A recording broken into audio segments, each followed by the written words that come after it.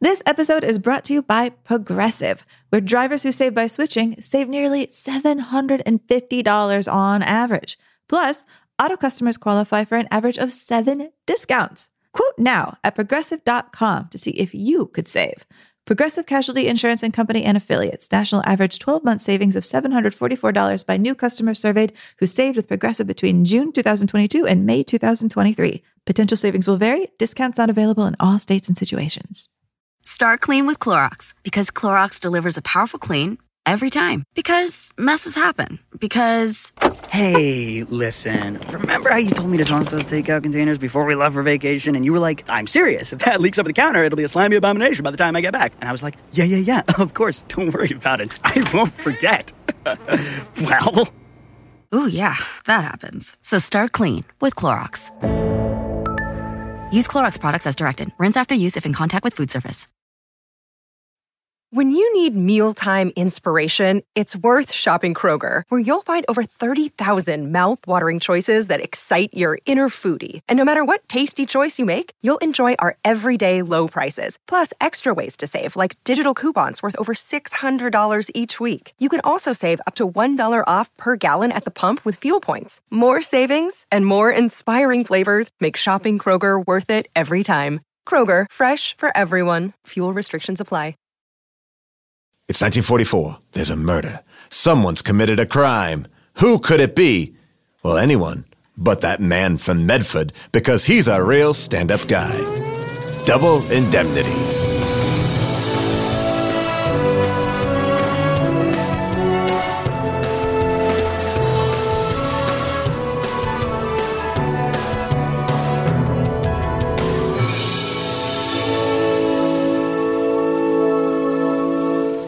Welcome to Unspooled. I'm Amy Nicholson. And I am Paul Scheer, and welcome to the podcast where we go through AFI's top 100 movies of all time, the 2007 edition, to find out if these movies hold up. Are they the greatest films ever made? And don't correct me about the greatest American films. I get it. That's what we're talking about here, the American films.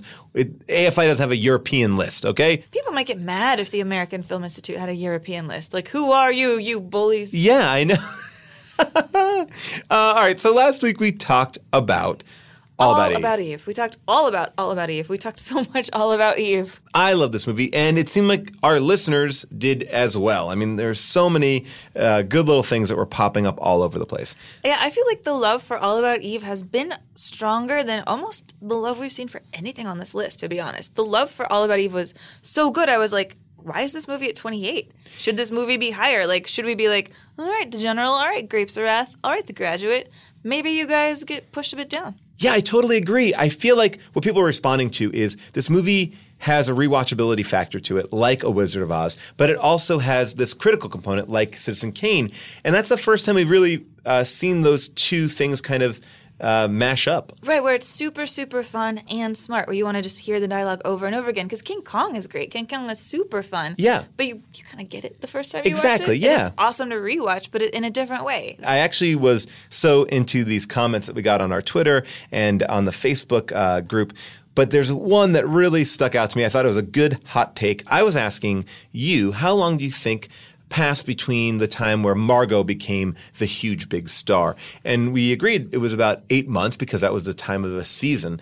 Michael Arrow 001 brought up a good point. He goes, I believe that only 8 months had passed between Eve stalking Margot and Phoebe stalking Eve. But it was odd that a club had been dedicated to Eve. And I just assumed that Phoebe is lying just like Eve did prior in the film to Margot.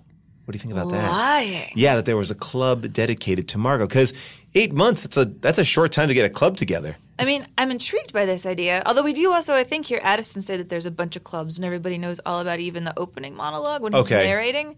But I do love this theory that Phoebe is a big liar. Because why wouldn't she be? Yeah. I would be. Let's get into Phoebe. I want to see like a sequel with Phoebe. And why is lying bad anyways? It means you're an actress. It's Hollywood. That's what happens here, baby. Right, speaking of bad, I like that a lot of people took my side in saying, Paul, what is your problem for disliking Karen, you horrible person?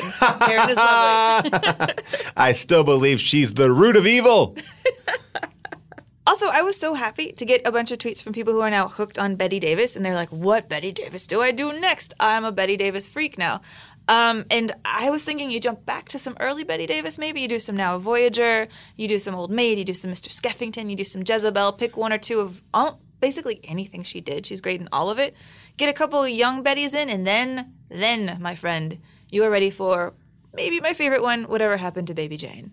Oh, wow. I still have not seen that one. You're gonna die. It's so good. I cannot wait. You know what? We have our own list on the website of what films we think should be on the AFI Top 100. I was going to say Baby Jane, man. That movie is so great. Well, consider it up on unspooledpod.com. You can check it out and keep track of the movies that we think you should be watching and our ranking of our list, which we now call the API list, the Amy and Paul Institute. Amy, should we get into it? Should we get into this week's movie? Let's do it. Now, first, before we get into Double Indemnity, you guys called in for Double Indemnity, our movie about murder, by telling us how you would murder Engineer Sam. And I'm so excited, I'm making a list.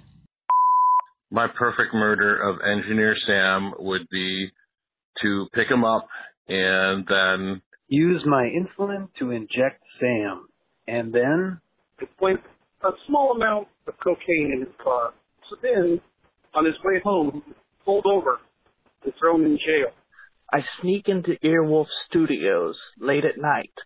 Poison his headphones, and then I'm going to bake some delicious cookies, and then I'm going to open the oven and just, wash that smell out the door. Now, at this point in time, I believe everybody would believe Sam is rock bottom. And then he's going to come on in and be like, oh, where's the cookies? And then I grab a microphone cord and pull it taut between my hands. And then he's gasping for breath, and I say, play it again, Sam. And then he dead. And then take his body to the Everglades where the alligators would eat him. That would make total sense because that happens every day in the Everglades in Florida. And there's your cover story. Yo, Sam, watch your back. Amy, number 29 on the AFI's Greatest Movies of All Time list, Double Indemnity. One of my favorites. I think one of my first introductions to film noir. Whoa, when did you watch this? I think back in high school, and I loved it because I was a big fan of Fred McMurray, who, in my mind, had only been like the Shaggy DA, like these Disney movies. I thought he was so kind of charismatic, and it kind of blew my mind to see him as this cigarette smoking kind of, real machismo. Baby. Yeah. I got 3 sons, baby. I love my 3 sons. But he's great in this film. I mean, it also started my kind of, in quotes, like love affair with Barbara Stanwyck, who I think is fantastic. And Lady Eve is amazing. And the hottest thing. Voted at one point, I think, best legs in Hollywood, which you can definitely see in her opening scene. Well, Fred McMurray essentially just lusts after her anklet. He's looking at that leg 100%. Where do you fall on this movie? This movie is fantastic. Right? I love this movie. I love what a dope Fred McMurray is in this. Probably my first noir, if we're going to be real honest, was Who Framed Roger Rabbit. Okay, sure. So I saw that movie setting up the conventions of this before I saw the real stuff. Well, I guess you're right. I saw Who Framed Roger Rabbit before this, but I don't think of it as a noir.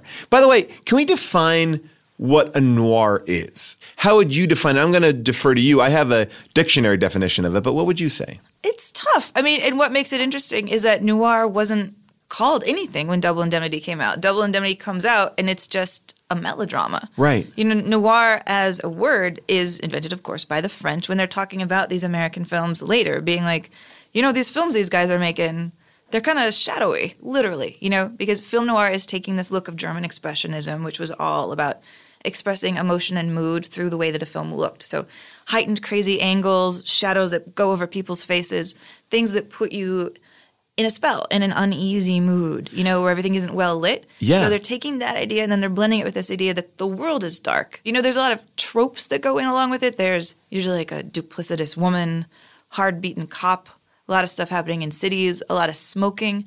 All these filmmakers, especially director Billy Wilder, starting this trend that really isn't even called that for 25 years. The idea of living in a movement that you don't realize is a movement. If you look at the dictionary definition, they say it's, a style or genre of film that's marked by pessimism, fatalism, and menace. And I could argue that idea is very present in like late 70s filmmaking too.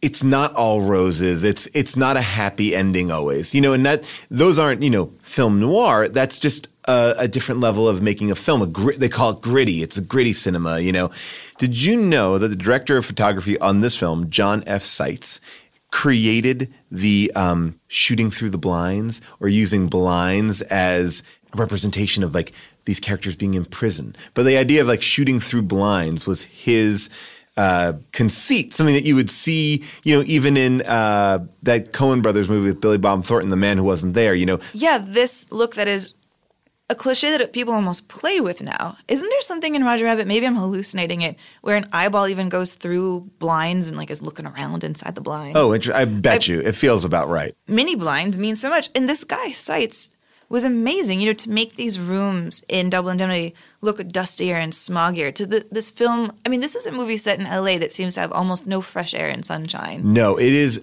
you can smell the cigarette smoke in it. It feels so thick.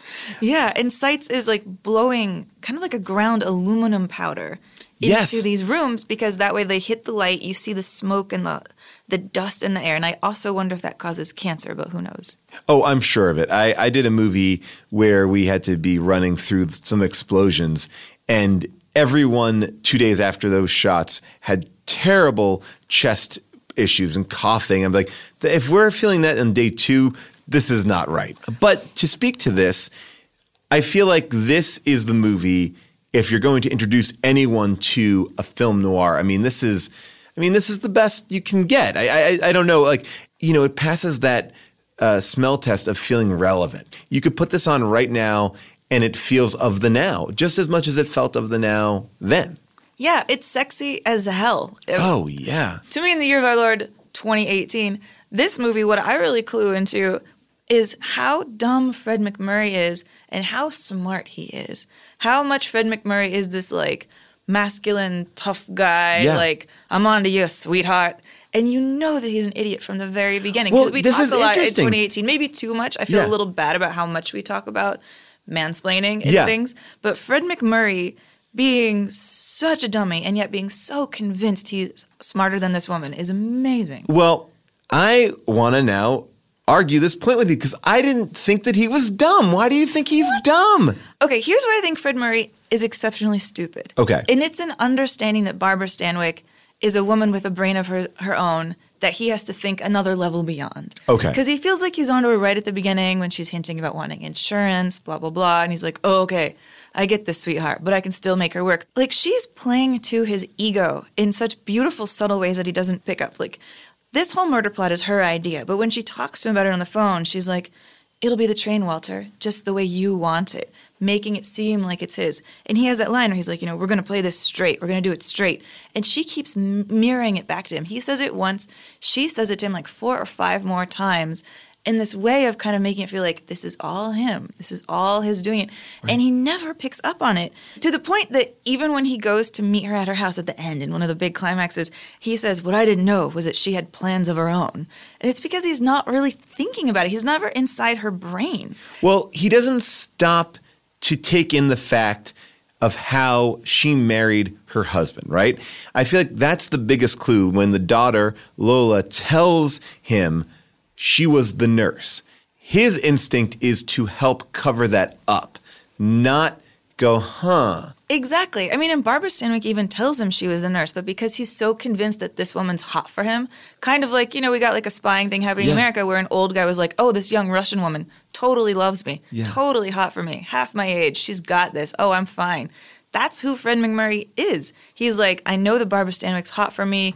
We've done it maybe once, I think once. Yeah. And he gets back into his full outfit very quickly. I mean, he is. And you know what? Now that you say it, I see him kind of taking the more feminine role in that sexual encounter because he's just sitting legs up on the couch smoking as if he was the one taken by this. Like she kind of had her way with him because he seems kind of like basking in that, and she's getting ready and going back out like as if it was a one-night stand. Yeah, and I love how the only way that you can kind of guess that they definitely had sex in that movie is A, his cigarette, and B, when she leaves, the rug's a little crooked and he straightens the rug. Like, who knows what they were doing on that rug? It must have been awesome.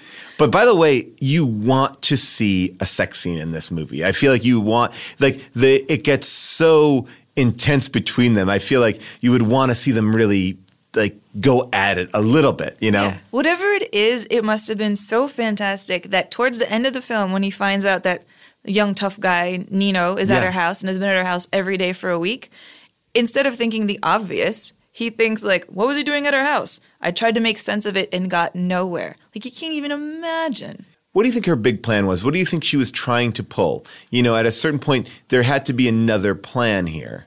I don't think she on her own would have done anything. Right. And he on his own definitely wouldn't have done anything. No. So it's almost Bonnie and Clyde-ish, this idea of two people egging each other on. I think she was sort of waiting and hoping that something would cross her path. But don't you think that he's a guy who is full of hubris, right? He's the number one salesman. He knows he can figure out everything. And I love this idea of we all have it.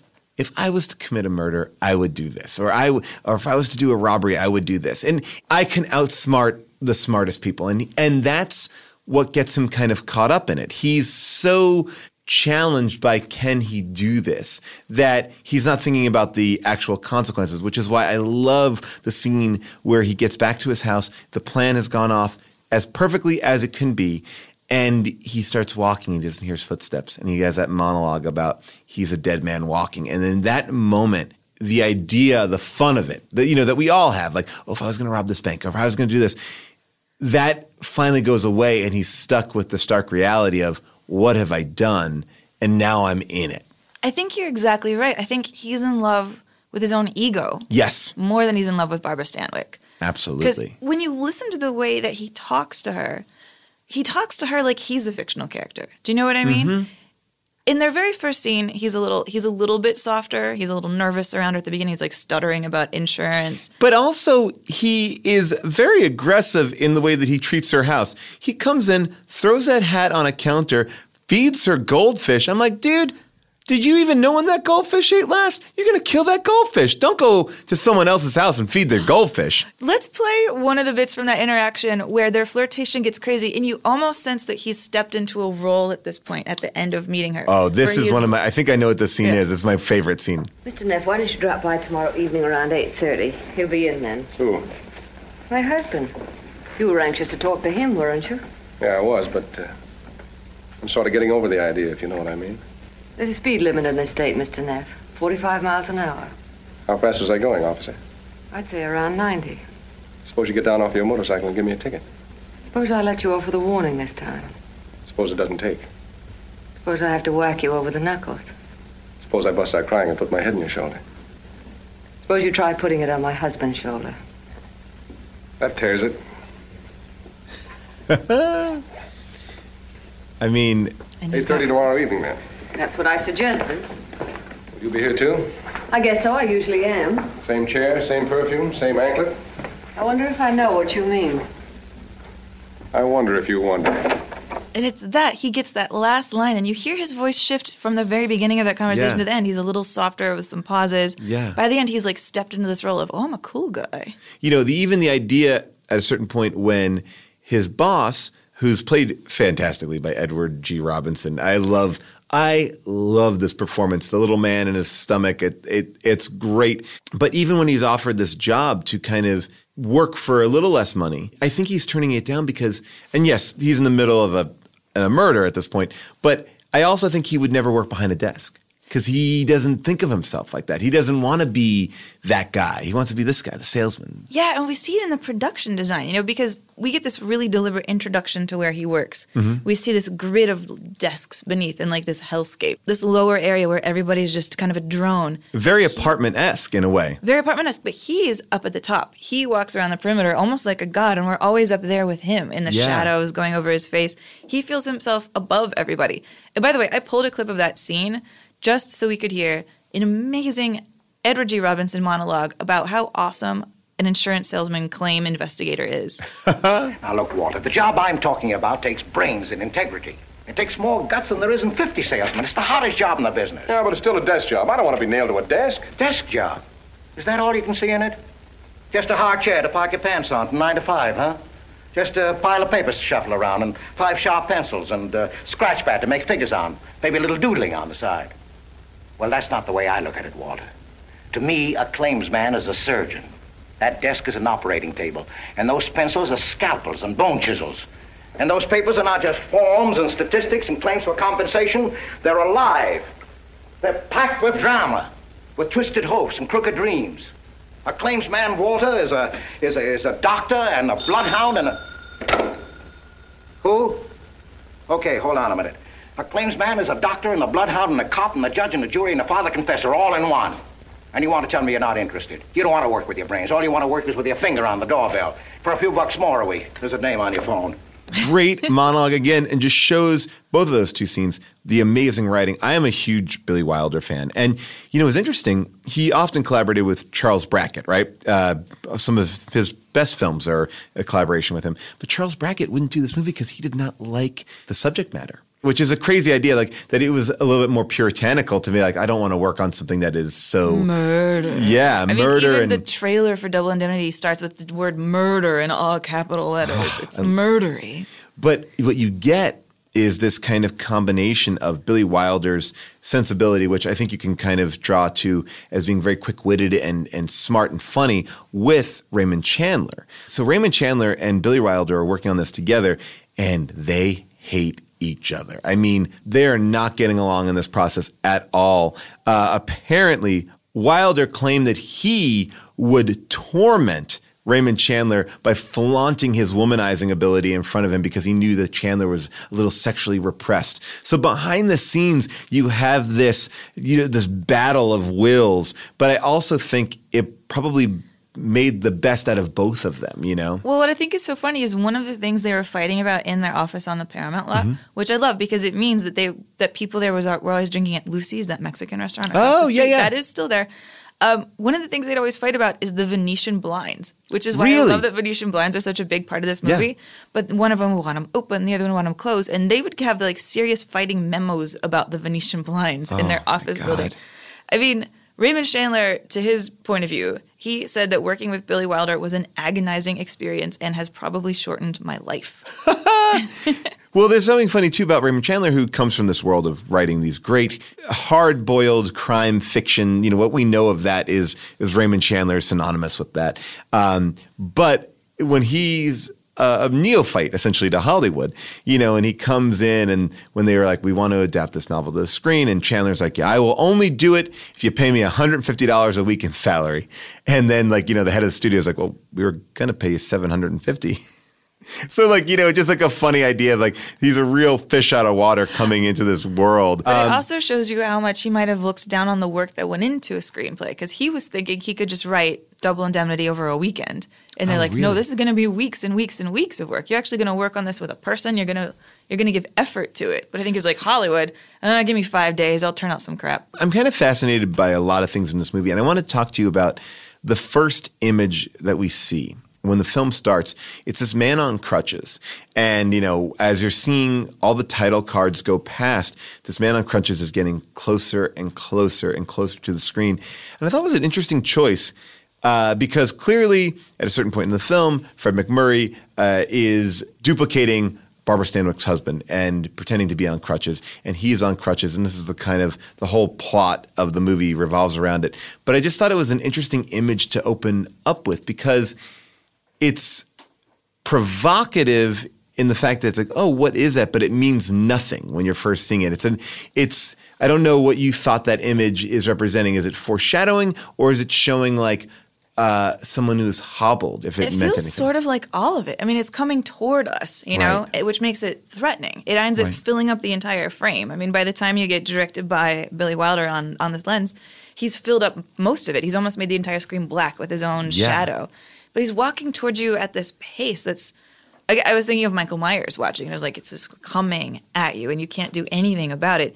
And when you put that image in the context of where it fits in the film, this man on crutches, what it is, when the one time we see it, is that's the walk that he does when he crutches down the very center of the train to go to the back, where he's going to jump off and fake Dietrich's death. But it's also him kind of going to his own death, because when he's on that train, when he's making that decision, when they're going to go through it, that's a death march for himself. That leads to everything that happens. If he had stopped during that march, we'd have a happy ending. Maybe. Well, he did still kill somebody on that march. Oh, that's true. You're right. Yeah, he already had.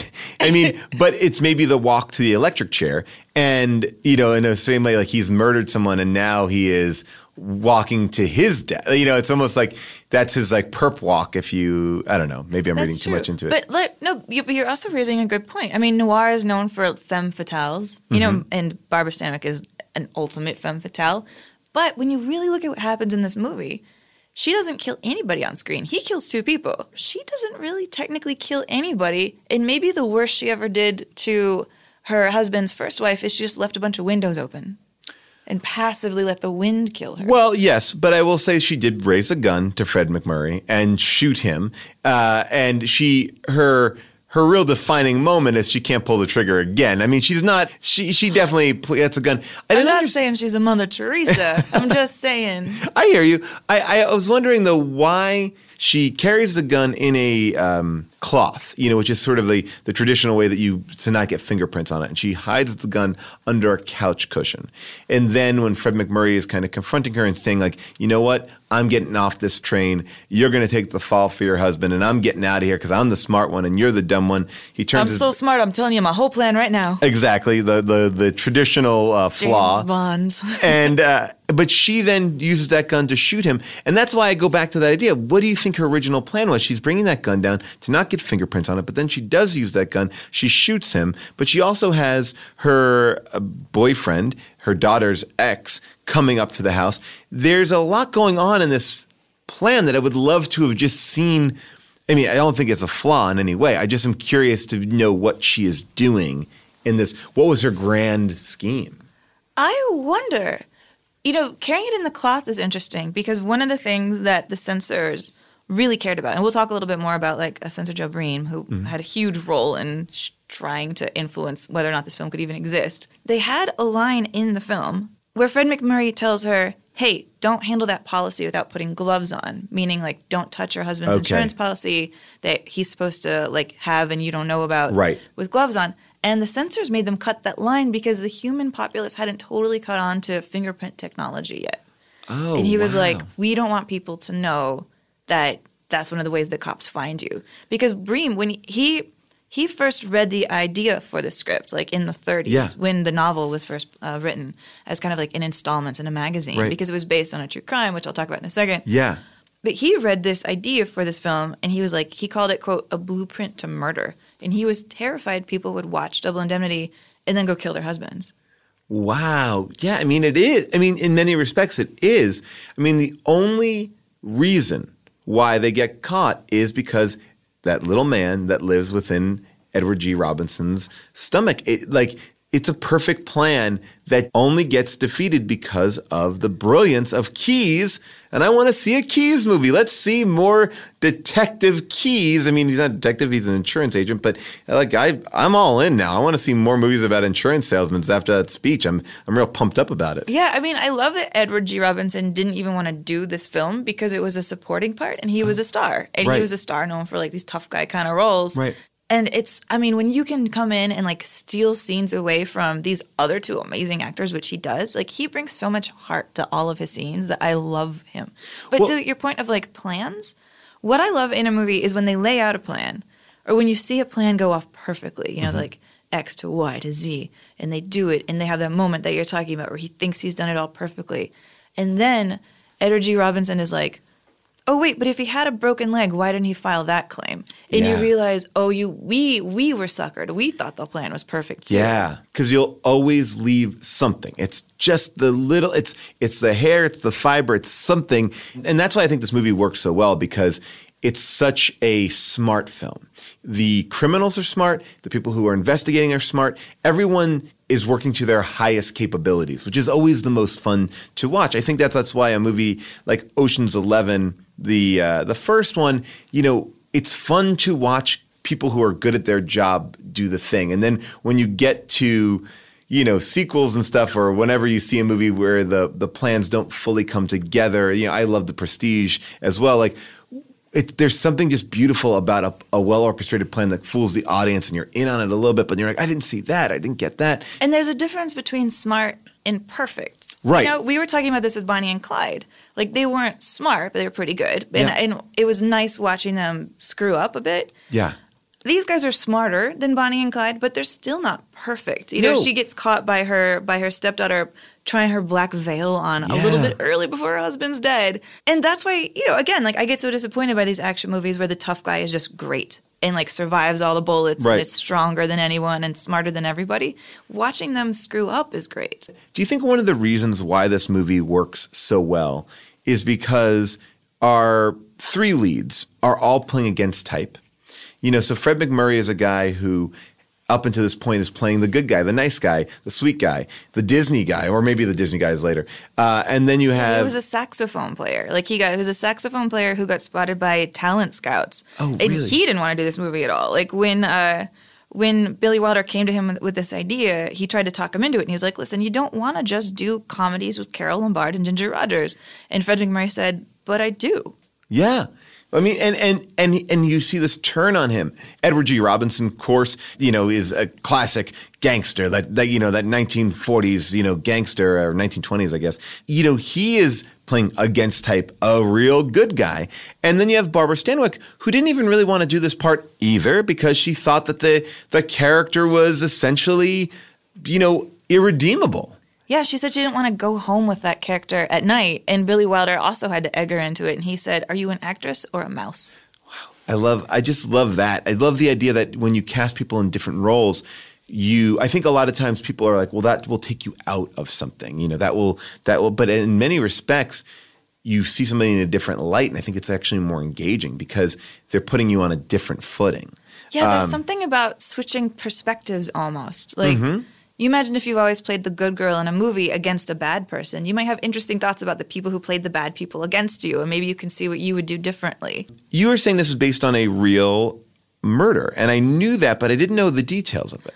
There's some gory details to this murder. Okay. Well, so the woman in question, her name is Ruth Snyder. And in 1928, she seduces an insurance agent. They murder her husband. They get caught.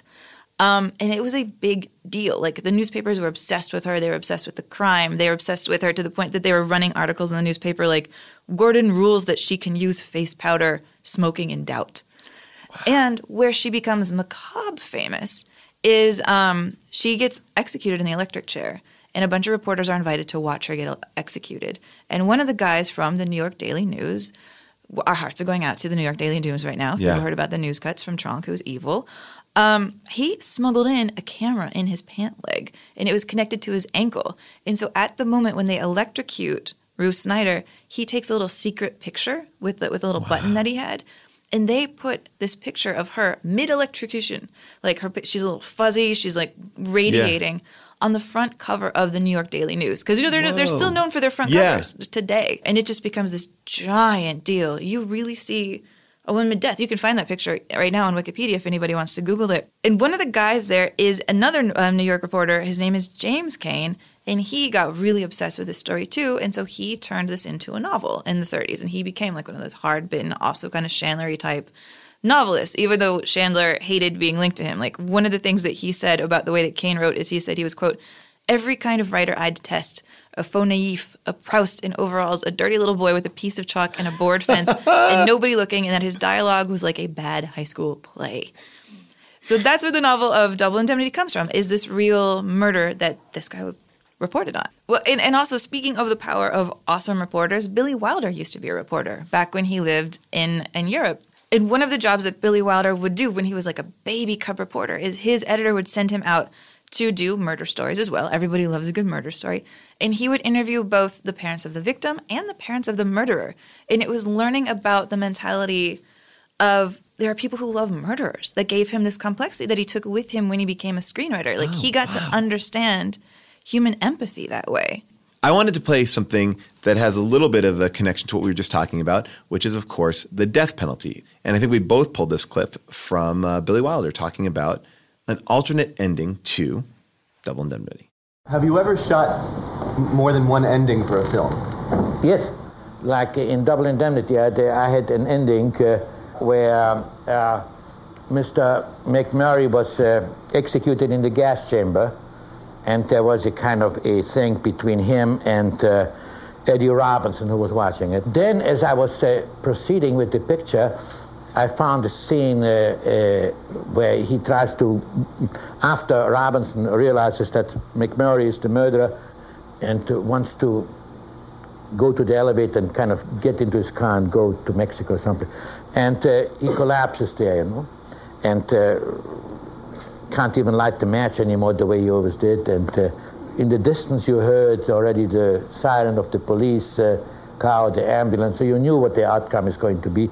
And I ended it there because it was very anticlimactic. You know, he didn't need now. We knew that he was guilty. It's so great because I think one of the cool things about this movie is how it just ends. I feel like that's a more traditional ending, what he just pitched out there. I just like how it just, you can make your own conclusion. There's nothing more to say, there's nothing more to do. And I guess that was a leftover from the actual story that was being told. And I love that because it also kind of gives you this sense that in the production code era, one of the things that you had to do if you were going to have bad people doing bad things is you had to watch them get punished. They really couldn't live at the end of it. And so I think that's part of why he felt like he had to take it initially to watching Fred McMurray die too. Oh, wow. Just to make sure there was no doubt about it. Also that he like touches on that whole thing of Fred McMurray always lighting matches with one hand. Oh, yeah. Which I love because you see him do it sort of weak and clumsy in the very opening that sort of circles back to the end where he's like weak and he's been shot. And you do the framing device where he tells you right up at the beginning, he has the balls that, like, say, Red in Shawshank doesn't, where he's like, I'm a murderer. Hey, I'm a murderer. I murder people. That's what I did. I'm guilty. Right at the top, you're going to care about my character anyway. And you see his blood stain get bigger and bigger every time they cut back to him in this framing device, which is also great. And I also love, by the way, how, like, lighting matches for people becomes this thing in, like, so many noirs. I'm thinking of, Lauren Bacall having her cigarette lit for her by Humphrey Bogart. Yeah. And how that's just this thing. I mean, I've never smoked and I don't want to smoke, but I don't know what your lighting cigar moment is for you if you don't smoke. Oh. Can somebody hand me a stick of gum, like all sexy? It's always impressive when someone does flick you a stick of gum. I mean, it is, it's like they're ready for you. It's like having a bathroom attendant. They know what you want before you even need it. By the way, you could hear from that clip that you picked out that Billy Wilder is not from America. So maybe we should talk about Billy Wilder just for a second because we're going to be talking about Billy Wilder a lot. I mean, Billy Wilder is tied for second place with Alfred Hitchcock for having the most films in the AFI Top 100. Wow. He's got 4. He has this one, he's got Sunset Boulevard, he's got Some Like It Hot, and he's got The Apartment. So let's just talk about Billy Wilder. Yeah, for sure. So Billy Wilder is born in Vienna. He's Jewish. Most of the people that he knew ended up dying in Auschwitz. Oh, really? And one of the things he says is that he went back to Austria when he was older, and he was walking on a street that his mom had used to push him in a baby carriage. And the baby in the street is now named Billy Wilder after him because he was so famous. And he says, but if I had stayed here, I wouldn't be here to tell this tale and they wouldn't be naming a street after me. And his real birth name, by the way, was not Bill, it was Samuel. But he, as a kid, was really obsessed with Wild Bill Hickok. Okay. And so he just took on that name when he was little. What he ends up doing is watching a lot of movies when he's a kid. He loves Buster Keaton. I mean, he says this of Buster Keaton. I liked Keaton best because he was unsentimental. I learned from him that you should never laugh at your own jokes if you want other people to laugh at them. Oh, wow. And so he starts making movies in Europe. He realizes really when Hitler starts rising, he leaves fairly early on in the 30s that he knows he's got to get out of here. He was already pretty successful in Europe, but here he has to start from scratch-ish. He's poor. He's living in the Chateau Marmont, but not in like a glamorous way. He has a roommate. The roommate is Peter Lorre. Oh, wow. Yeah, and they're both really broke. So at night for dinner, they would share like a can of Campbell's soup. But they were both people who had fled Europe when they knew that it was getting bad. I mean, Peter Lorre had been a big actor over there, and he was specifically told by Goebbels, who liked his work, like, hey, you should probably go on an extended tour, elbow. And so they build up Hollywood from the beginning as immigrants. It's beautiful. There's a great book that I read when I was much younger called Conversations with Billy Wilder that Cameron Crowe wrote, and it's basically a long book of just great conversations. I want to revisit it. I still have it on my bookshelf, but I remember being fascinated by that book as well, just like kind of his style and what he learned, and he's a great storyteller too. Yeah, and you can tell that Cameron was obsessed with him. Oh, I yeah. mean, we'll talk about this, I bet, more when we get to The Apartment, but when Cameron Crowe does Jerry Maguire, he casts Renee Zellweger because she reminds him of Shirley MacLaine in The Apartment, and then he begs Billy Wilder to be in the movie. He's like, because there's like a cameo of an old dude. He's like begging him, and Billy Wilder's like, no. But they become buddies. By the way, speaking of cameos, I know we talked about this a little bit earlier about Raymond Chandler. You know, he has a cameo in Double Indemnity. There's a very small scene. It's, I think, one of the first scenes where Fred MacMurray is speaking to Keyes. He leaves his office, and we're talking about that precipice above all the other workers. He is one of the guys sitting in a chair that Fred MacMurray just walks right by. Whoa. But yeah, so it's the only time Raymond Chandler was ever on screen in a film. And a nice little cameo moment. You can see it on YouTube. And by the way, just to bring those two threads together, here is a thing that Wilder said about Chandler as well. And putting this in context of everything that Wilder went through, he said, there was a lot of Hitler in Chandler.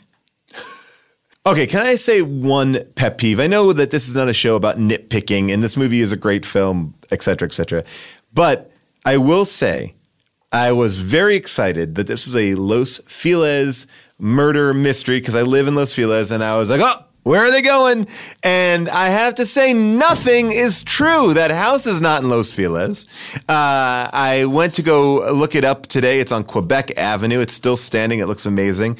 And when she asked to be dropped off at Franklin in Vermont, that's not Franklin in Vermont, God damn it. I know what it looks like, and it doesn't look that different. I was so angry, and I wish there was a bowling alley. We don't have a bowling alley. There's probably one. Well, the bowling alley was what? It was like, where do you say, 3rd and Western? Yeah. That's kind of close to my hood. There's no bowling alley there. There's a gas station. I mean, okay, maybe there was a there bowling could have alley. been a bowling alley. I'm talking about landmarks. The grocery store. Yes. Was a grocery store they built for the movie. Oh, yeah. Oh, by the way, this kind of segues into it. This movie, comes out in 1944 during World War II. There was war rationing on, which is why I'm thinking about it now. And so they had to have these police guards at the grocery store, at this fake grocery store, to make sure nobody broke in to steal these neatly labeled giant sections. It's like, here's a giant section of macaroni. pears. Yeah. Here is a giant section of, like, asparagus, as though it's the only thing they have in cans. But this movie is set in 1938. They set it pre-war. It's like they jump forward just 6 years. And I've always thought that was interesting. Like, that is interesting. That they don't set it during wartime. Well, I guess, because why complicate the story with anything else? One of the things that you will find is in some of the publicity stills, you'll see police officers with Barbara Stanwyck and Fred MacMurray in that supermarket. And it's not because of anything in the film. It simply was because they were there to protect the food. I guess food is worth a double. Is there a double indemnity on food getting smashed with a can opener on the floor? Well, now, double indemnity is a term that's really just coined from this film. I mean, clearly it's an insurance protocol, but it's not like I feel like it's a phrase that was popularized simply by this film. It's like we wouldn't know the nitty gritty of, insurance terms, but I feel like it's interesting how something can have such a kind of big effect on our culture, that term in particular. I mean, there's a Simpsons episode called Dumbbell Indemnity. Oh, we're going to hear a clip from it? Or? We're not, actually. We're going to hear a clip from a different Simpsons episode called Dial N for Nerder. There is one other thing. Found this bone tied to a string. Almost like someone was playing a prank on him. You like pranks, don't you, Dingus? I like pranks. Everyone likes pranks, even Dr. Hibbert. I hate pranks. Oh, this is amazing. I am consistently impressed by the amount of references on The Simpsons.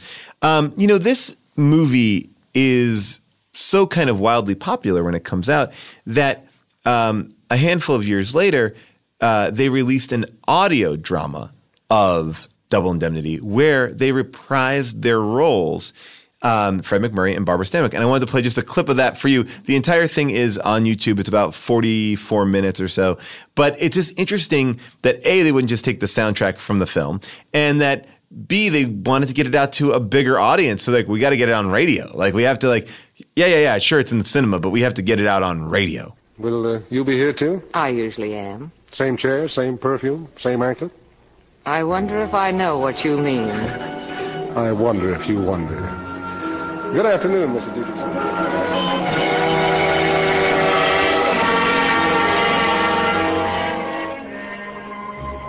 I can still remember the smell of honeysuckle all along the street. How could I have known that murder can sometimes smell like honeysuckle? I'm surprised that this movie is not often remade, because it's timely. It's a great story. And as a matter of fact, Robert Redford was attached at one point in the 70s to do it, but it never got off the ground. I wonder why people don't touch this movie. I wonder. The closest I can think of is they did Body Heat. Okay. With Kathleen Turner, which was a lot like it. But because that movie comes out, in the modernish era, they could do something that Double Indemnity doesn't do, which is they let Kathleen Turner win. But I guess this idea of murdering your spouse is something that is commonplace in, made-for-TV movies. Lifetime is basically the Double Indemnity channel. There's so many of these, these sensational kind of pulpy stories that I guess are often told. So maybe it's cliche to tell this one because we've seen so many versions of it done. I wonder. One of the things I also wonder, and that, this is sort of dark, and I'll just say it really fast, is like most of these movies wind up with the husband getting killed, or like the plot to kill the husband. Yeah. When in real life, it's mostly wives who get killed. But that happens. We have dead wife movies, but that's such a separate thing. Well, speaking of dead wives, dead husbands, I wanted to ask you about the code. Could you not show a dead body at this point in filmmaking? Because he chokes the husband in the car, but you don't see it fully. You don't see the body. You never see the body. Yeah, what you do instead is you have that great just hold on Barbara Stanwyck's face where you watch her do nothing. Oh, it's a great – I actually compared that to the classic Norman Bates shot in like Psycho, where they're just kind of like Norman Bates sitting in the sanitarium at the end and her just saying, there's so much going on, but there's nothing going on. It's great. Yeah, nothingness is so terrifying. There are rules about it. Like, you definitely couldn't show a naked body. You couldn't even have like the silhouette of a naked body. You couldn't have a James Bond sort of commercial introduction. Breen, the production code head, had a lot of opinions on this from the beginning. And in fact, in lieu of a negative review, because I actually couldn't find one. Right. I'm sure they exist. I just couldn't find them. There was more of like an oral campaign against the film by a woman named Kate Smith. She was a singer who had a radio show. Probably because it was a radio show, I couldn't find that much record of what she was saying. But she was telling people not to go see it because she called it scabrous. But Breen had so many opinions on this movie. Like, before it was made, while it was getting made, he had a lot of specific things. He said, like, this bath towel must properly cover Phyllis and must certainly go below her knees. In that very sexy opening shot of her on the railing. He got a little upset about what he called, quote, flimsy house pajamas. And you're right, like when they moved the body to the tracks, he was like, we don't want to see that much body. He made them show less body. Well, it's kind of combining sex and violence. And that's what we see, again, with Bonnie and Clyde, so much of that. Back in the time when this was out, that would have been mind-blowing. Yeah, and I like that it's really sex and not love. Right. I pulled 2 clips of Barbara Stanwyck telling Walter that she loves him. Mm-hmm. And one of them you definitely know she's faking. And I want your opinion on the second one, because the second one is their final I love you. Well, that suits me fine. This is it, Walter. I'm shaking like a leaf, but it's straight down the line for both of us. I love you, Walter. Goodbye. So that, in your mind, faking. Definite faking. Oh, I talk like this? I talk so fake. Don't tell me it's because you've been in love with me all this time. No, I never loved you, Walter, not you or anybody else. I'm rotten to the heart. I used you just as you said. That's all you ever meant to me. Until a minute ago, when I couldn't fire that second shot. I never thought that could happen to me. Sorry, baby, I'm not buying. I'm not asking you to buy. Just hold me close.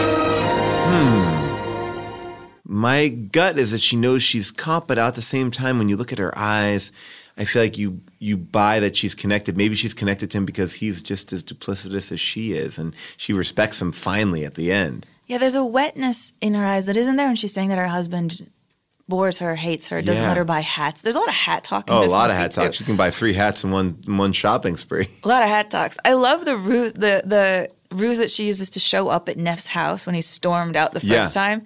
And she's like, you forgot your hat. Clearly not holding a hat. Clearly we saw him grab the hat. They make a big point of watching him grab the hat, put it on, go drink beer at a drive-up I love beer that, restaurant. Where's that at? Because usually in movies I feel like they make a character do forget something. Right. Like, oh, I did forget my wallet. Now we had to see each other again. But the idea that he early on is like, it's an excuse. It's a screenwriter's excuse. Don't use it as that. Just use it as her excuse. Put the excuse on her and him playing along. There's so much great stuff in this film. And I'd be remiss if we did not talk a little bit about Lola, the daughter, who I think is fantastic and also playing into this whole other side of the film, which is sort of, this is where I feel like at a certain point, she was going to become a little bit more involved in this plan, as if she was the real master manipulator. Did you like her or you did not? No, I didn't like her. I was actually, wow. in fact, the scene where she's telling him how awful Barbara Stanwyck is, she has that, to me, too studio-trained elocution where she's speaking like a false person. There's a way that like young heroines speak in early movies that feels like they all had the same teacher who made them talk in this way that is so phony. Do you know who that nurse was? No, who? Phyllis. I tried to tell my father, but I was just a kid then. He wouldn't listen to me. 6 months later, she married him, and I kind of talked myself out of the idea she could have done anything like that.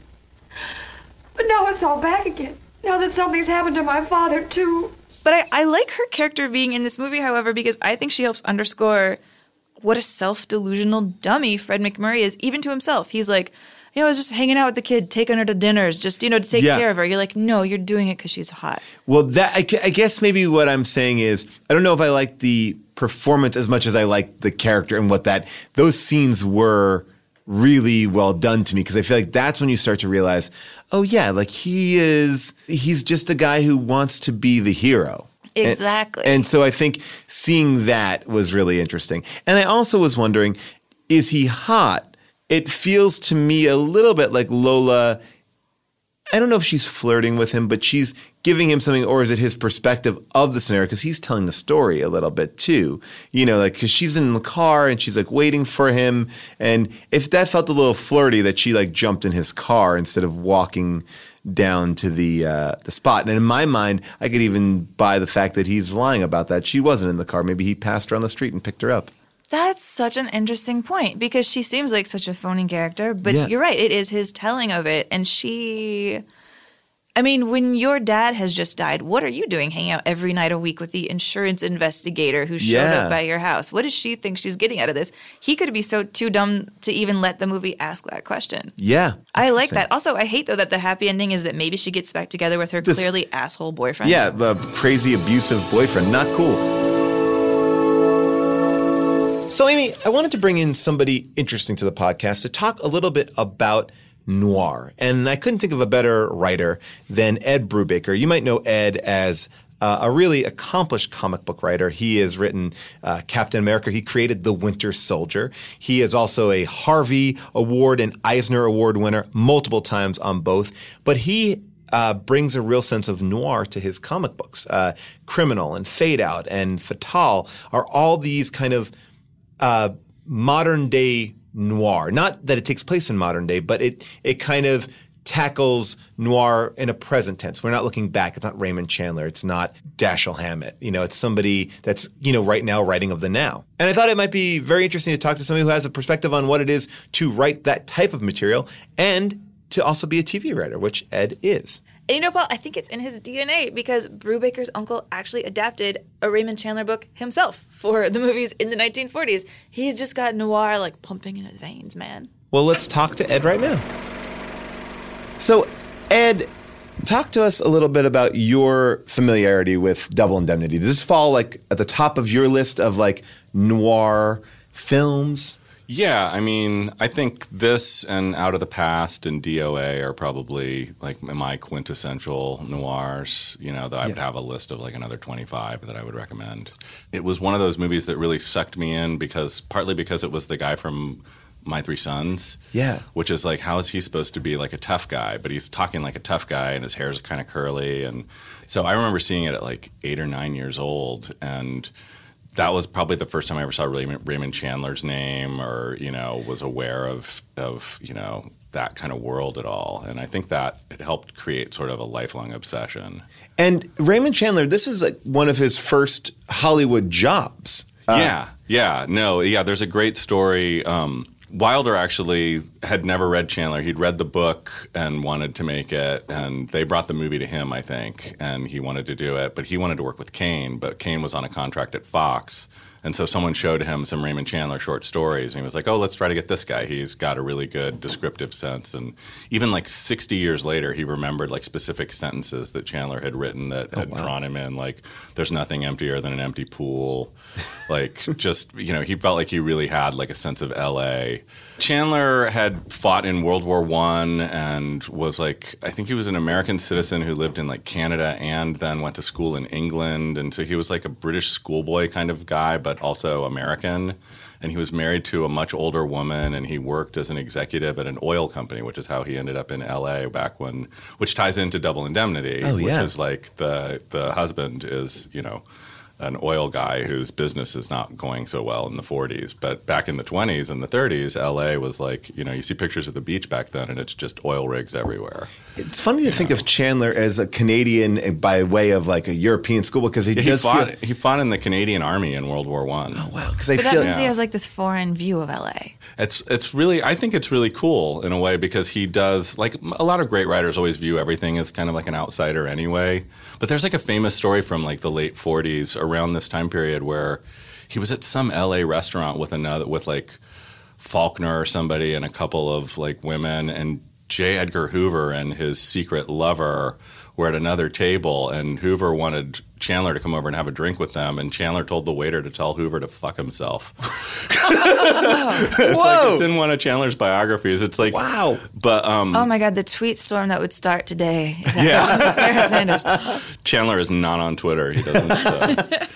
But he would not survive today, that's for sure. Well, all of his weird relationships with teenage fans. Oh, really? I did I'm not sorry. know. Go on. Yeah, no, Chandler, late in life after his wife died, maintained a lot of long-distance, like, love letter and late-night phone call relationships with, like, there was some, like, girl in England who was, like, 18 years old, or something. He was, like, 60-something, and she wrote a book about it, like, her secret love affair with Raymond Chandler, when she was young, and he was, like, at the end of his days, because he's such a strange dude.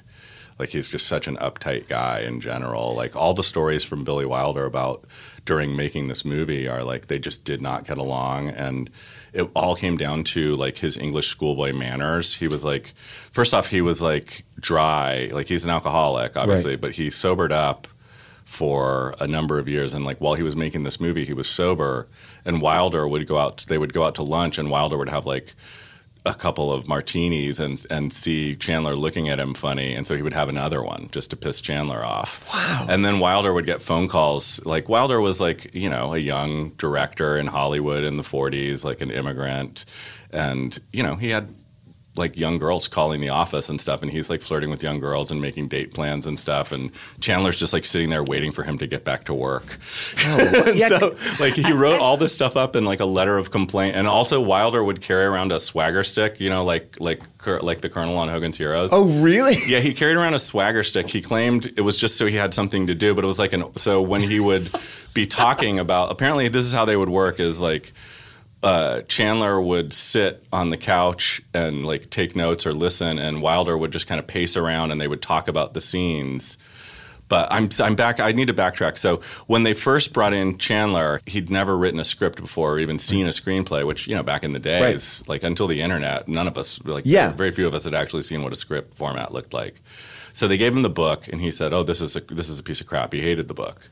but give me a screenplay and I'll see what I can do. And so he took the screenplay home and came back like 5 days later with like 80 pages of screenplay. He had adapted the book basically and just used all the dialogue from the book and moved it around and stuff. And he gave it to Wilder, and it was like an 85-page script or something. And Wilder was like, no, and like threw it in the wastebasket. He's like, we're writing this thing together, and this is how screenwriting works. And it helped. I think it shaded the way Chandler thought about screenwriting as a profession in general, because he basically thought that it wasn't an art. He thought that like Hollywood kind of gets too many people in the way of the actual writer, and that the writer's voice needs to be more important. Well, and then your uncle, John Paxton, begins to adapt his stuff. Like he adapts Farewell My Lovely into Murder My Sweet. Yeah. That's actually Chandler's favorite depiction of Marlowe, apparently, because he said that's more how he saw Marlowe, was like the kind of, the Dick Powell, Oh, you were talking before about like a letter of resignation that Chandler wrote. Yeah. Wilder showed up one day for work and was just waiting for Chandler to show up. And then he called the guy running the movie, and he was like, Chandler's not here. What's going on? He's like, yeah, I'm just looking at this letter that he sent. He's resigning from the movie. And it was like a list of, I think it was like a 20-point list of complaints about Wilder. But the ones that Wilder remembered was the stuff about the 3 martinis and the girls calling and the incessant waving of the swagger stick. And apparently the last straw was that they were working and the sun was glaring through this was like the Paramount lot, I think, and the sun was glaring through the Venetian blinds, and he pointed past Chandler's face to the blinds and said, Ray, would you mind shutting those blinds? And he didn't say please, and that was apparently the last fucking straw. So after that, Wilder said he said please in every single sentence. Ray, would you please move your legs so I can walk to the bathroom, please? He was just like overdoing it and just driving him insane. But yet the finished product comes out pretty amazingly well. Yeah, it's amazing. And I think I was watching it, for this again, and I hadn't seen it in probably 10 or 15 years, and you still can't tell who wrote what. Right. There's a lot of dialogue where I'm like, oh, that's got to be Chandler. But then it's like, well, Wilder's, so his hands are all over everything. The only parts I feel fairly certain are more Chandler are the voiceover part where he's telling the story, because that feels more like narration, and there's some of the lines that are just too poetic. But you wrote Fatale, which you wrote as a corrective to these film noir film fatales. Yeah. Well, yeah, to some degree, which was funny because I was watching this and I was thinking so much like Double Indemnity in a way would be ripe for a modern retelling, because I would like to actually see more about her and how she became this person, because there's that moment right before he kills her after she's shot him where she realizes that she loves him, and it's the first thing she's ever really felt in her life. And I was like, well, this is 1944. Like, what was the Depression like for this woman? And what was like a woman's role in society like at that time? And I was like, holy shit, this could actually be an interesting miniseries, like a Mildred Pierce kind of. Start with that scene and go backwards, or Yeah, exactly. It's like I would love to see the story told from her point of view in a way, and that's what Fatale was kind of about. Was like, femme fatale is always just the cliche in a story, like the woman who's so hot that the man will do anything, and it's like, well, yeah, men are really stupid and will do anything, but what is it about the woman side of the story that makes it more interesting? Like, how does she get to that point where she's like, Jesus Christ, there's no way out except for like seducing some guy and having him murder my husband? But so how do you make noir feel modern today and not like kitschy, not like all haircuts and suits? I think noir being effective depends on how desperate the times feel. Like, I feel like noir could feel really right now. And say we hit like another Great Depression. It's like that's what it grew out of, was like Bonnie and Clyde and, John Dillinger and these like real people. When society gets to a point where the majority of people feel like the rich people are just getting everything and that society is completely unfair, and the more that you actually see the way the world works, the more sort of desperate you become. And I think it's a kind of romanticism of like a Robin Hood kind of thing, like, why are you willing to break the law for the right reasons? And then you add in like love and lust and desperation. And like anybody can, when I was a teenager, I was like, it was the 80s. Reagan was president. We all thought the world was going to end. And I was really into punk rock and drugs. And we did lots of crazy stuff because we were like young and desperate. And it just felt like life was never going to really happen. Because you see yourself there. It's like the idea of Fred McMurray. It's like, oh, can he game the system? He's smarter. Like it's like this person who's a little bit smarter, a little bit ahead of the curve. Oh, yeah. And every moment during the like, when the train sequence is just riveting. Yeah. By the way, like how many scenes are even in this movie? Like I was watching it and I'm like, wow, these scenes are like 10 minutes long, a lot of them. But it's like everything almost goes wrong that time. Like she calls, he's talking to, Edward G. Robinson right there. And it's like, and she's like, I got no time. I got to tell you now. And it's like, I'll meet you in your office. No, it's fine. I'll stay here. Yeah. And it's like, oh my God. And then he gets to the back of the train and there's the guy there who's just too talkative and he keeps looking away from him and it's like, that's not suspicious at all. I've started to wonder, like, is this the first thriller on that level? Like, were there other movies that were this riveting by 1944 where it was just literally like the music? I mean, Hitchcock, I guess, was starting to do stuff at that time period. But I was watching this and I'm like, literally, they're getting rid of the body and then they get back in the car and then the car won't start. And I'm like, oh my God. And I'd forgotten, like, by this point, like, wait, do they have to get out and push the car? Like, what is going to happen here? Because this is bad. No. And then he leans over and sees, like, magically starts to go. Like, every time she's involved, everything feels like it's going to fly off the rails and then he takes control. It's a very interesting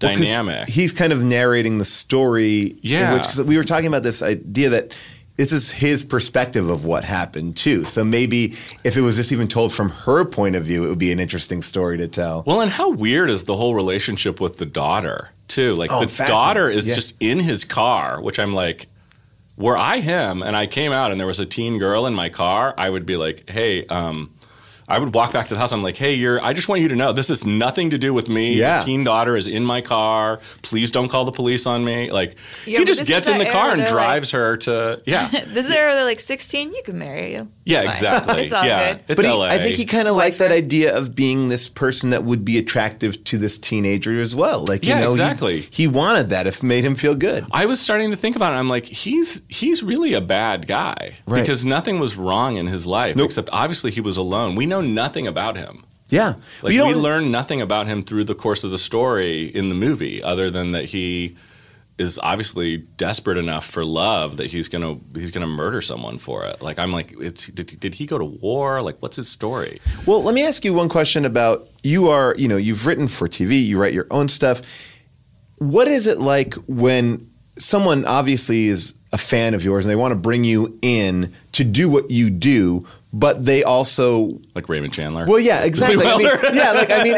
Do you sympathize with that? As I was like reading these like Billy Wilder interviews, I mean, there's a learning curve. You have to learn who in the room actually knows what they're saying or doesn't know what they're saying, or who's just saying something because their boss is there and they have to be perceived to be having input. Right. And there's like, you have to learn to have the confidence in yourself to push back instead of just agreeing with everything. One of the pilots I wrote, I remember I had gotten two conflicting pieces of advice from two successful showrunners. One said, just agree to everything, and then when you get the show sold, just make it what you want it to be. Yeah. And then the other one was like, never tell anybody that it's going to be something that it's not going to be. It's like you'll sit in a room and 8 people are like, well, is it going to be funny? Is it going to be like Moonlighting? And it's like, oh, yeah, it's totally going to be like Moonlighting. And it's not going to be like Moonlighting at all. Yeah. Like that person is going to be the person that makes sure your show doesn't get made.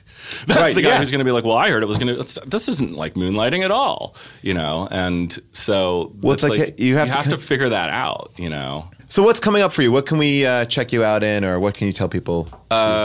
Coming out next year on Amazon is Too Old to Die Young, which I co-created with Nicholas Refn, and he directed the whole thing. It stars Miles Teller and John Hawkes and Jenna Malone and it sounds amazing. Fantastic actors. It is intense. That's probably all I'm allowed to say. Yeah. And I have a book coming out in October called My Heroes Have Always Been Junkies. But that's the thing I just finished writing the final pages of last night. So. Congratulations. Celebration. Yeah. All right, we'll be on the lookout for that. Well, Ed, thank you so much. Yeah, this has been fascinating. Thanks so much. Oh, yeah, of course. Thanks for having me. So Amy, the movie does take place in 1938, but released in 1944. So I figured. Paul, are you going to hit us up with a little bit of year facts? Year facts. All right, here's some facts of 1944. D-Day happened in 1944. That was a big deal. Yeah, Double Indemnity Day. Yeah. And IBM announced its first programmable calculator. Ooh, hey, Hal. I know, really setting the us. stage. I mean, who would have guessed that the year Double Indemnity came out, 2001 was technically born in someone's mind. It bleeped on. There's so many interesting things happening this year, but one that was brought to our attention by our intrepid producer, Josh, is that the New York Times did not mention the word pizza until this year. What? That is 40 years after the first pizzeria came to New York. It took them 40 years to put pizza in print. And God damn it, that is not right. Say her name. We've been talking a lot about this in popular culture, but the term gaslighting kind of was popularized by a movie that came out this year called Gaslight. And finally, this is another interesting fact. In 1944, Mary Babnick Brown became the first woman to have her hair used in the crosshairs of a military aircraft bomb site. That's real hair? That's real hair, apparently. The hair had to fit strict criteria, such as being blonde, over 22 inches, and never being treated with chemicals or hot irons. So, Mary Babnick Brown, let's see your biopic. That's a couple of facts from 1944. Double Indemnity, by the way, nominated for, I believe, 7 Oscars, loses all of them. Yeah, I thought that was really interesting. It didn't get anything. It didn't get anything. Instead, this other film called Going My Way, which is like a kind of sentimental, priesty, weepy thing, more of a Shawshank type of film, sweeps the Oscars instead.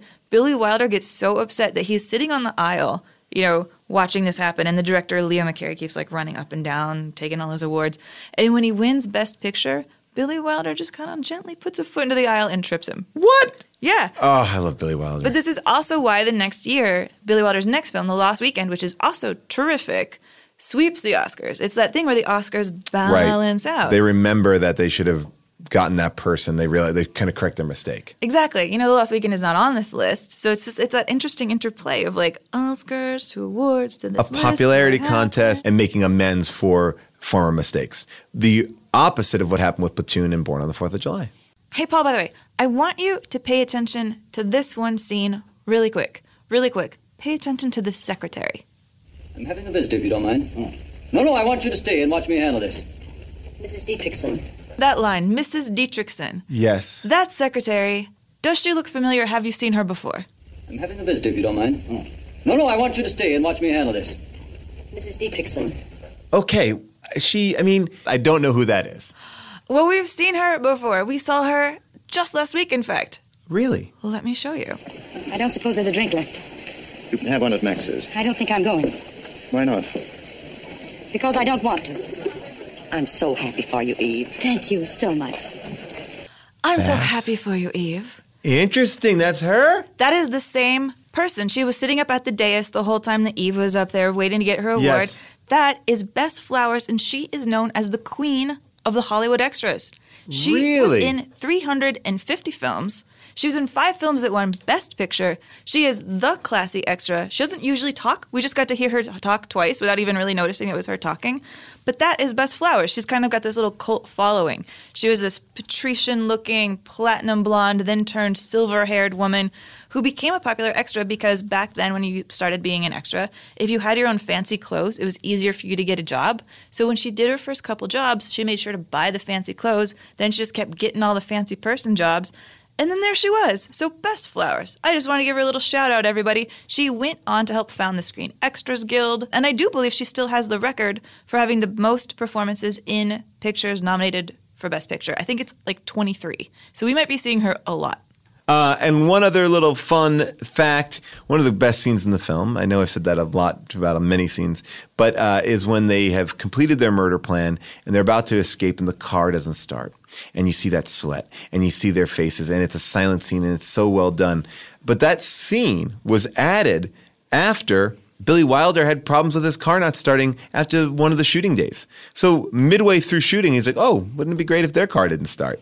And so I love that idea that like just not even necessity is the mother of invention, just sort of a good idea can come to you in the middle of something. And it adds so much more tension to that scene. Well, and what I like about it is it doesn't really matter. The car does start. They do get away. He doesn't have to write it in. We're like, oh, but then this fate of God, this coincidence, this act of God, to use insurance terminology, made them get caught.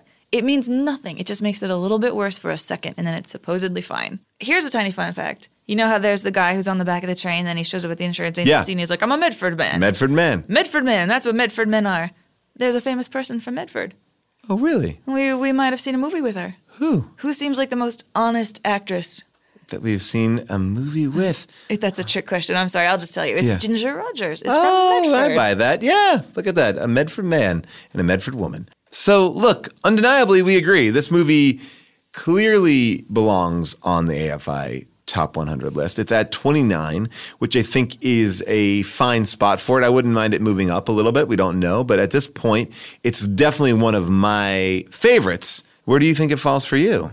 I think it's great. I mean, in the first list, I think it was somewhere in the lower 30s. Then when they redo it, they bump it up. So it's in motion. I love It's in flux. All right. Well, you feeling lucky, Paul? Shall I am. Roll these dice right here? I cannot wait. What do you got? All right. Little giant die. Whoa. Oh, it hit my glass. And it landed on number 5. Oh, what's that? Whoa, Singing in the Rain. Whoa. I kind of think this is a great companion piece to Double Indemnity, don't you? How? I guess in my mind, I just feel like they celebrate like two very distinct styles of cinema that are, this is the crux of film noir. And then Singing in the Rain is, to me, I think one of the best movie musicals. Well, okay, Paul. Well, then you've just given me a dark and twisted idea for our call-in for our Singing in the Rain episode then. In the spirit of Double Indemnity, let's do Fuck, Marry, Kill with the 3 stars of Singing in the Rain. So are you going to fuck, marry, or kill Donald O'Connor, Gene Kelly, or Debbie Reynolds? Please don't kill Donald O'Connor. Don't bias them. Don't bias them.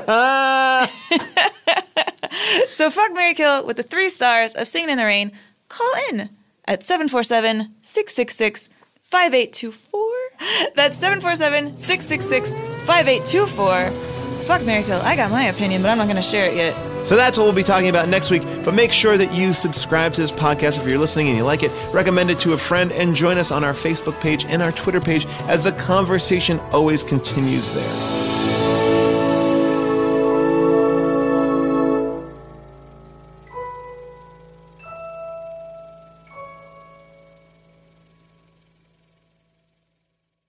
Hey, this is Arnie Niekamp from the improv fantasy podcast Hello from the Magic Tavern. I fell through a dimensional portal behind a Burger King in Chicago into the magical land of Foon, and I started a podcast. Season 3 has just begun with a brand new adventure to defeat the Dark Lord. If you're a new listener or you've fallen behind, Season 3 is a great jumping on point, and we've got great guests like Justin McElroy. I sound like a fancy college professor. 8 nuts. Rachel Bloom. You want to see my collection of men corpses and one woman? Felicia Day and Colton Dunn. You've seen me have intercourse with a variety of species. It's a bummer. Andy Daly. You have the members of Genesis listed, but Phil Collins is crossed out and then circled and crossed out again. Yes, I have killed Phil Collins twice. Thomas Middleditch. Jesus! I mean, Jesus! Ruler of the 8th circle. And that's just the beginning. Season 3 of Hello from the Magic Tavern is out now. Listen in Stitcher, Apple Podcasts, or wherever you get your podcasts.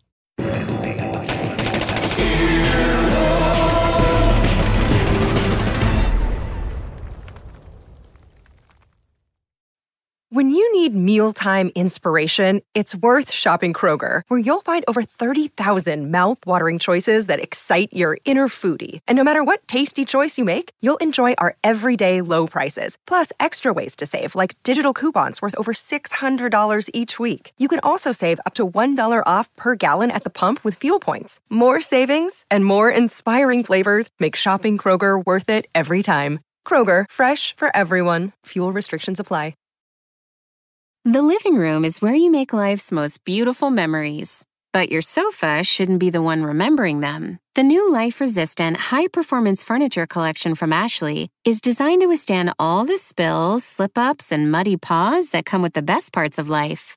Ashley high-performance sofas and recliners are soft, on-trend, and easy to clean. Shop the high-performance furniture in-store or online at ashley.com. Ashley, for the love of home.